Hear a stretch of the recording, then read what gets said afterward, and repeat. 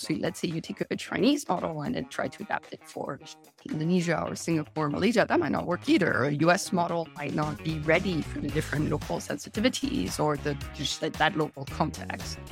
I think there's an opportunity there for startups and an opportunity for startups to create products or to create services using generative AI that understand the local countries, the local regulation. So it's a question of how do you adapt and localize to those two countries and to their regulations, to their rules, to their languages, culture, religions. I think it's a massive challenge and a really big opportunity for startups, including startups in the region. Hi, folks. Welcome back to On Call with Insignia, where we go on call with leaders innovating the future of Southeast Asia's internet and digital economy, or as we like to call it, ASEAN Innovation. I'm your host, Paolo Pina. And in this episode, it's actually quite a unique episode for us here in the show because it'll be the first time that we're actually having a journalist on the podcast to share their insights. I think it's going to be an interesting perspective to hear about, especially since they have that, I would say, like maybe bird's eye view or third person perspective when it comes to the ecosystem. So really interested to hear her thoughts on some of the trends and themes that she has covered herself over recent months in Southeast Asia and Asia Pacific region. So we have none other than Fanny Potkin. So she's the Asia technology correspondent at Reuters. We continue our conversation from the previous episode, which covered more of the semiconductor industry's supply chain diversification and the expansion of global multinationals into Southeast Asia. From here on, Fanny shares more about AI regulation, data privacy, generative AI, and media relations for startups. Let's dive right into the call.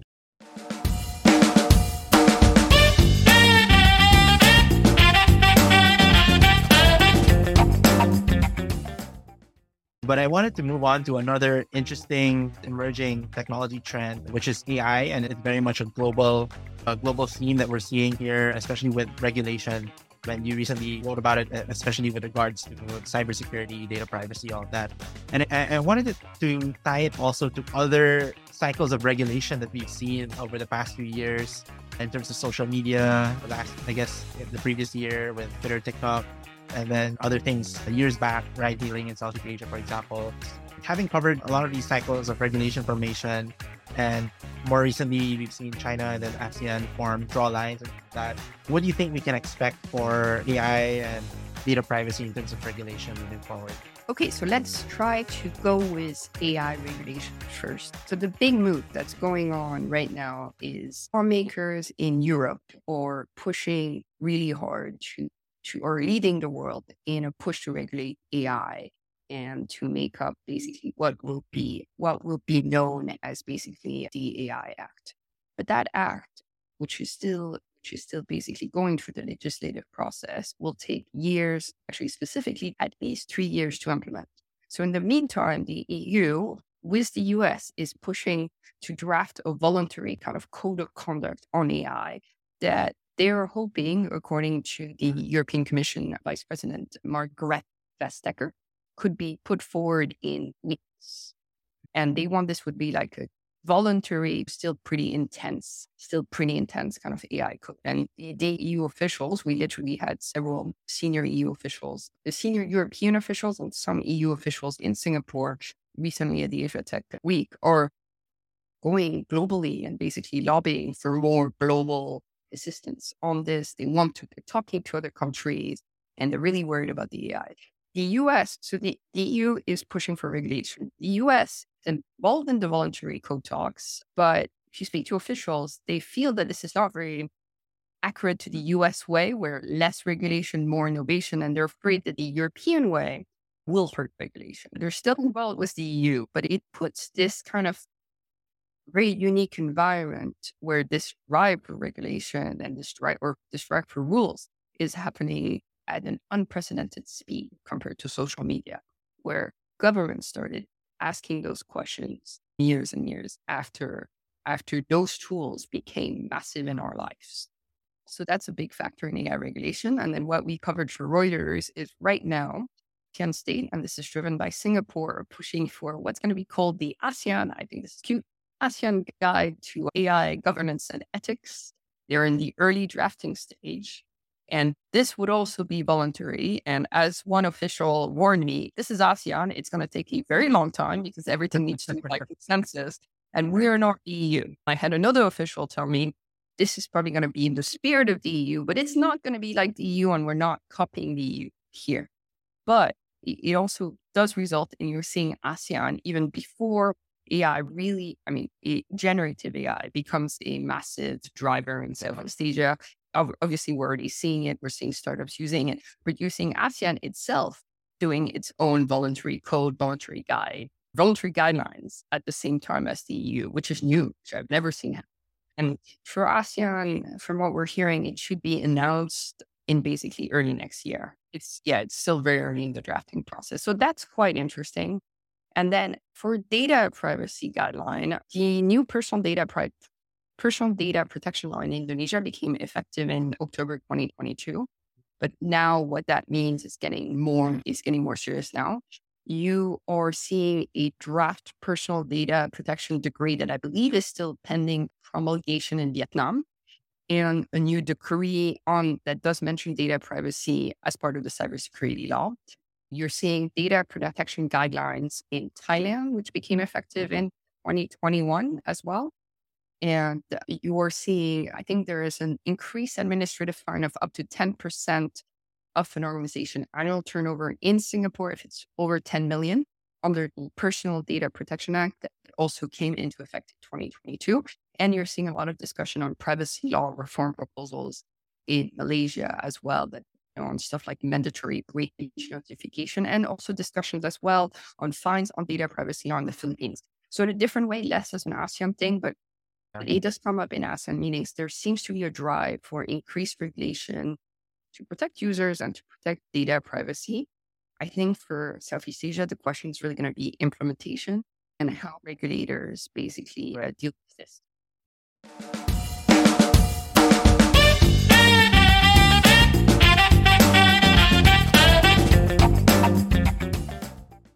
Did you see any link between those two types of guidelines or regulation moving forward? Or do you think it would take some time to actually, because especially for Gen AI, I think data is the bread and butter of this technology. These two things are pretty much entangled with each other. Like from a regulation perspective, how do you see that relationship evolving? I think the memorization property for generative AI causes both.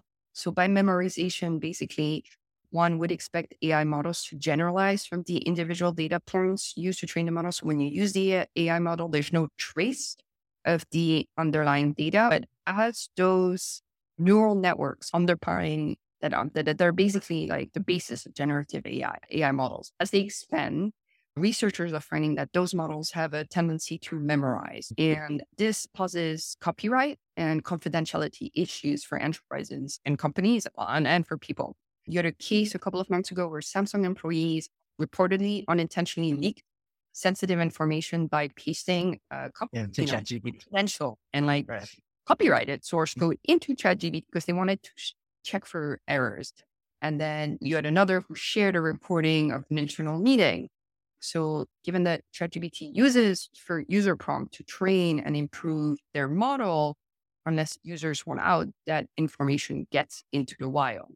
So for me, that's a really interesting question. How do you make sure that the right to anonymity, how do you know that generative AI won't this information identifying users and copyrighted data? And that ties into your point on how that applies to data privacy, because some of the data privacy models in Singapore, notably, basically have points like anonymous data. What about if you're de-anonymized? And that's not really covered by, as far as I've seen, any of the regulation.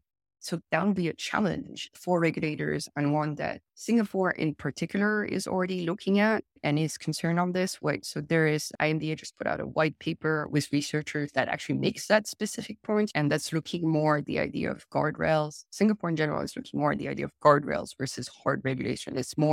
They're looking more at how do you adapt current regulations versus drafting new regulations for AI. But that ties into your point.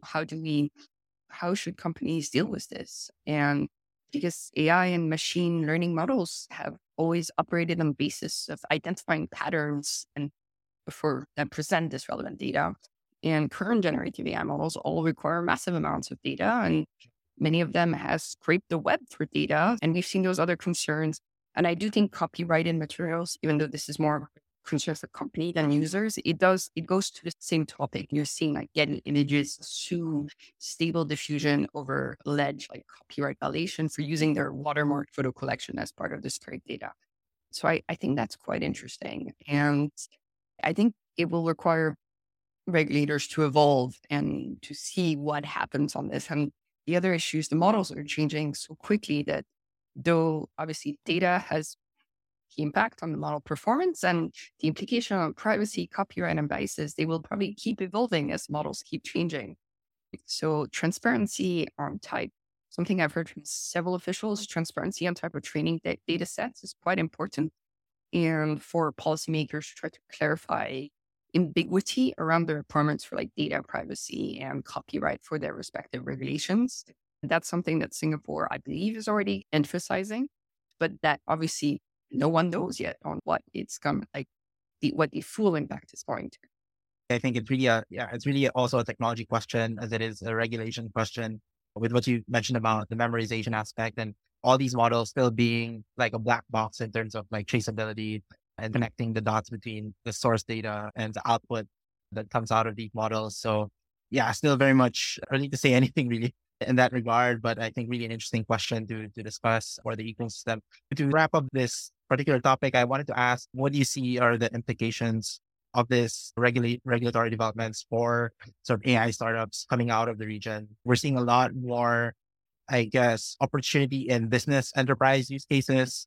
One, because like the data is a little bit more specific to the customer and you're not really dealing with data on the web necessarily. And then there's more direct benefits or ROI that could be derived from such solutions. Given this kind of trend towards like enterprise use cases, like how do you see these regulatory developments affecting startups working in the space? It's a bit early to say for Southeast Asia because the guide is really not out and governments are Yeah. taking ways.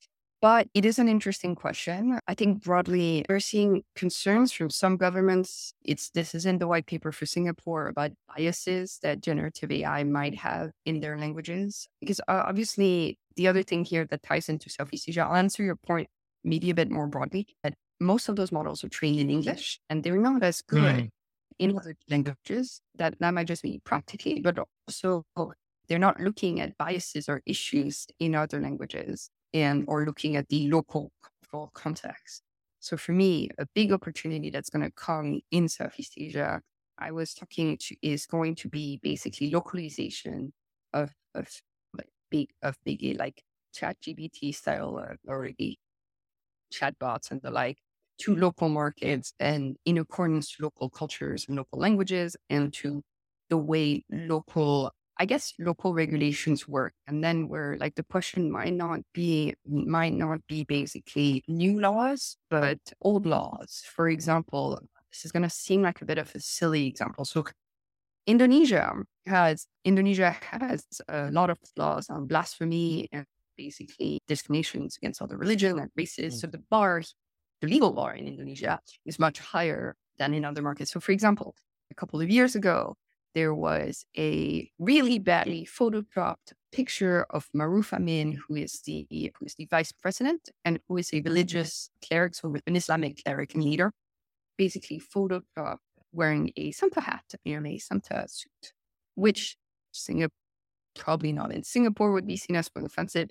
If you ask this to a US trained model, they won't really see why this may break Indonesian law. But in Indonesia, this was a police case where the police launched an investigation to find who photoshopped the pictures. So if you take that example and you look at this example if you're giving that to do to a generative AI model, that model is not going to be trained for the local regulation or the local cultural sensitivity of different markets. And is for generative AI is obviously, it's a very tricky thing to do. So I think there will be an opportunity for startups that can do products that can take products and adapt them, bigger products and adapt them to local market, or that can create their own localized products, or that can create solutions that work in hand to hand with ChatGPT or the like to address those questions, to address localization in markets, to address local regulation and local laws, because there is the demand. And I was hearing, so like companies like NVIDIA have had like hundreds of governments And a lot of them are governments in Asia basically ask them for, say, oh, we want our own AI, big ML language. We want our own ChatGPT. So the question is, who, official, like, who are they going to buy their language from? Are they going to go American? Are they going to go Chinese? Where we've played around with Ernie, the bot from Baidu. So if you ask anything from an Ernie that's too sensitive, Ernie would be very politely tell you, oh, I'm so sorry, we cannot answer this. It's not an appropriate question to ask, or I don't remember the exact language, but Ernie will politely put its hand up and say, I can't answer on anything that's very sensitive. And that's very broad for China. So let's say you take a Chinese model and then try to adapt it for Indonesia or Singapore, Malaysia, that might not work either. A US model might not be ready for the different local sensitivities or that local context. I think there's an opportunity there for startups, and an opportunity for startups that basically to create products or to create services using generative AI that understand the local countries, the local regulation. So it's a question of, and the training sets are from the US and they're like, so how do you adapt and localize to those to countries and to their regulations, their rules, to their languages, culture, religions? I think is a massive challenge. I hope that's making sense, and a really big opportunity for startups, including startups in the region. Yeah, no, I think localization will be a really, interesting moat for a lot of these companies to have, like AI companies in particular, as they grow and really mature. And I think even some of the companies that Insignia has partnered with that are working on AI have found that sort of moat in developing things specifically for whether it's unique data sets to a particular region or like specific languages or accents or dialects. With Yeah. AI, great example of basically using AI and localizing like to markets and to the whole. I think that's brilliant. I think companies like with AI that dig into the countries like cultural sensitivity, like Singlish, like I think that's brilliant. There's going to be a market for this. Yeah. So I think as much as we say that AI, like you have a lot of these big companies that are operating in the space, I think there's this whole like different layers that startups can build in and really cater to local needs.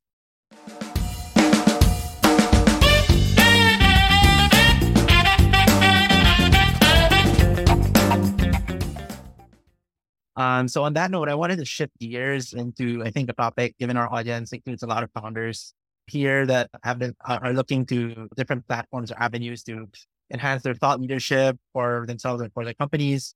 I think a question that I can't help but ask to a journalist, like what advice would you have for entrepreneurs looking to tap into these channels like Reuters, for example, to build their branding and tell their story? Okay, basically, I think the biggest point that you're going to hear from a lot of different media is before pitching reporters, know what they do. Not necessarily the reporters, but know what the media does and what it's not going to cover. For example, as much as, and I have friends who've turned to me and they're like, "Oh, Fanny, we've raised this great seed round. Can Reuters cover it?" And no, we barely cover companies that are not unicorns. And we are covering rounds that I don't remember the last time I covered a round that was under 300 million. I've covered some smaller ones. But for us, learn what, first of all, know what is your expectation, know who you want to reach. So are you trying, it's great to have the goal to be in like bigger media or international media, but who are you trying to reach? Are you trying to reach other investors? Are you trying to reach potential clients? What does that media's audience mean for you? If you're trying to reach more investors or then a more kind of like tech or financial focused readership will work better for what you're trying to pitch. If you're a seed company or if you're a small startup, you may be very interesting, but it will be harder for you to get coverage in bigger publications because they tend to cover bigger rounds for bigger companies. The exception to that being is if you offer a value proposition that is going on to really big teams that might be AI, or if you have a very unusual or very big investor that hasn't invested in Southeast Asia, that might be part. So look at what the publication publishes, have realistic expectations based on what the publication publishes, and think about, make sure you're pitching the right reporter. For example, for me, I get pitches for India all the time from Indian startups. I do not cover Indian startups. We have a great Indian team though. So basically make sure that you're pitching the right person. It's a very big one. Google their bylines, look at what stories they've reported, look at what basically the publication is doing. and think about what your audience is, what you want. And if you are pitching an international media but you want local audiences as well, look at what the reach of that big media is in a local market. So let's say you want to break something in the New York Times, Reuters, or Bloomberg, but you also want it to be well read basically in, say the Philippines or Thailand or Indonesia. Look at how much basically local medias are republishing from those articles, from those medias, or citing them. So for example, Reuters, for us, we will be picked up very well, both in English and in Indonesia, but that will be less picked up, or let's say Vietnam, things like this. Know the media that you're pitching, check that you're pitching the right reporter as well. Or just before you pitch, if the reporters doing work that you think is interesting, and you are not sure whether they'll cover your company, but you feel that you can offer a certain expertise or a certain value proposition, you can also say, hey, look, I read your work. I'm doing X and Y. I'm very interested in this. I'd love to grab coffee and tell you about this. Would you be open to a chat? Because I think trying to do an informal chat in some cases might work better, depending on what the person covers. Yeah, no, I think a lot of great practical advice for founders listening in and anybody who's helping out these smaller companies, startups really build their thought leadership and them exposure.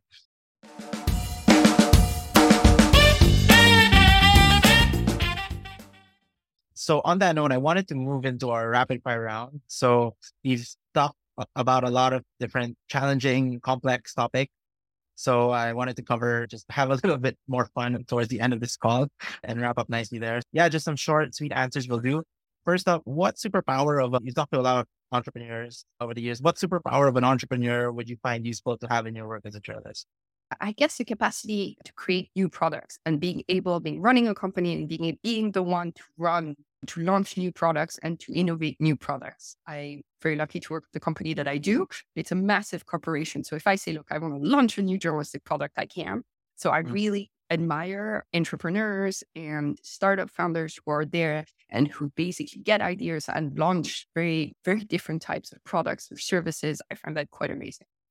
Actually, yeah, you brought something that piqued my interest. So what kind of innovation is there for journalism? AI is a big one. So AI has been a big thing in journalism for a while. Actually, I don't think people realize how much. So for Reuters, for example, a lot of our articles are actually automated. So a lot of sports results, a lot of translation into other languages are automated. This has been happening for a decade now. This is not a new thing. And they're basically improving the automation. And this is all AI.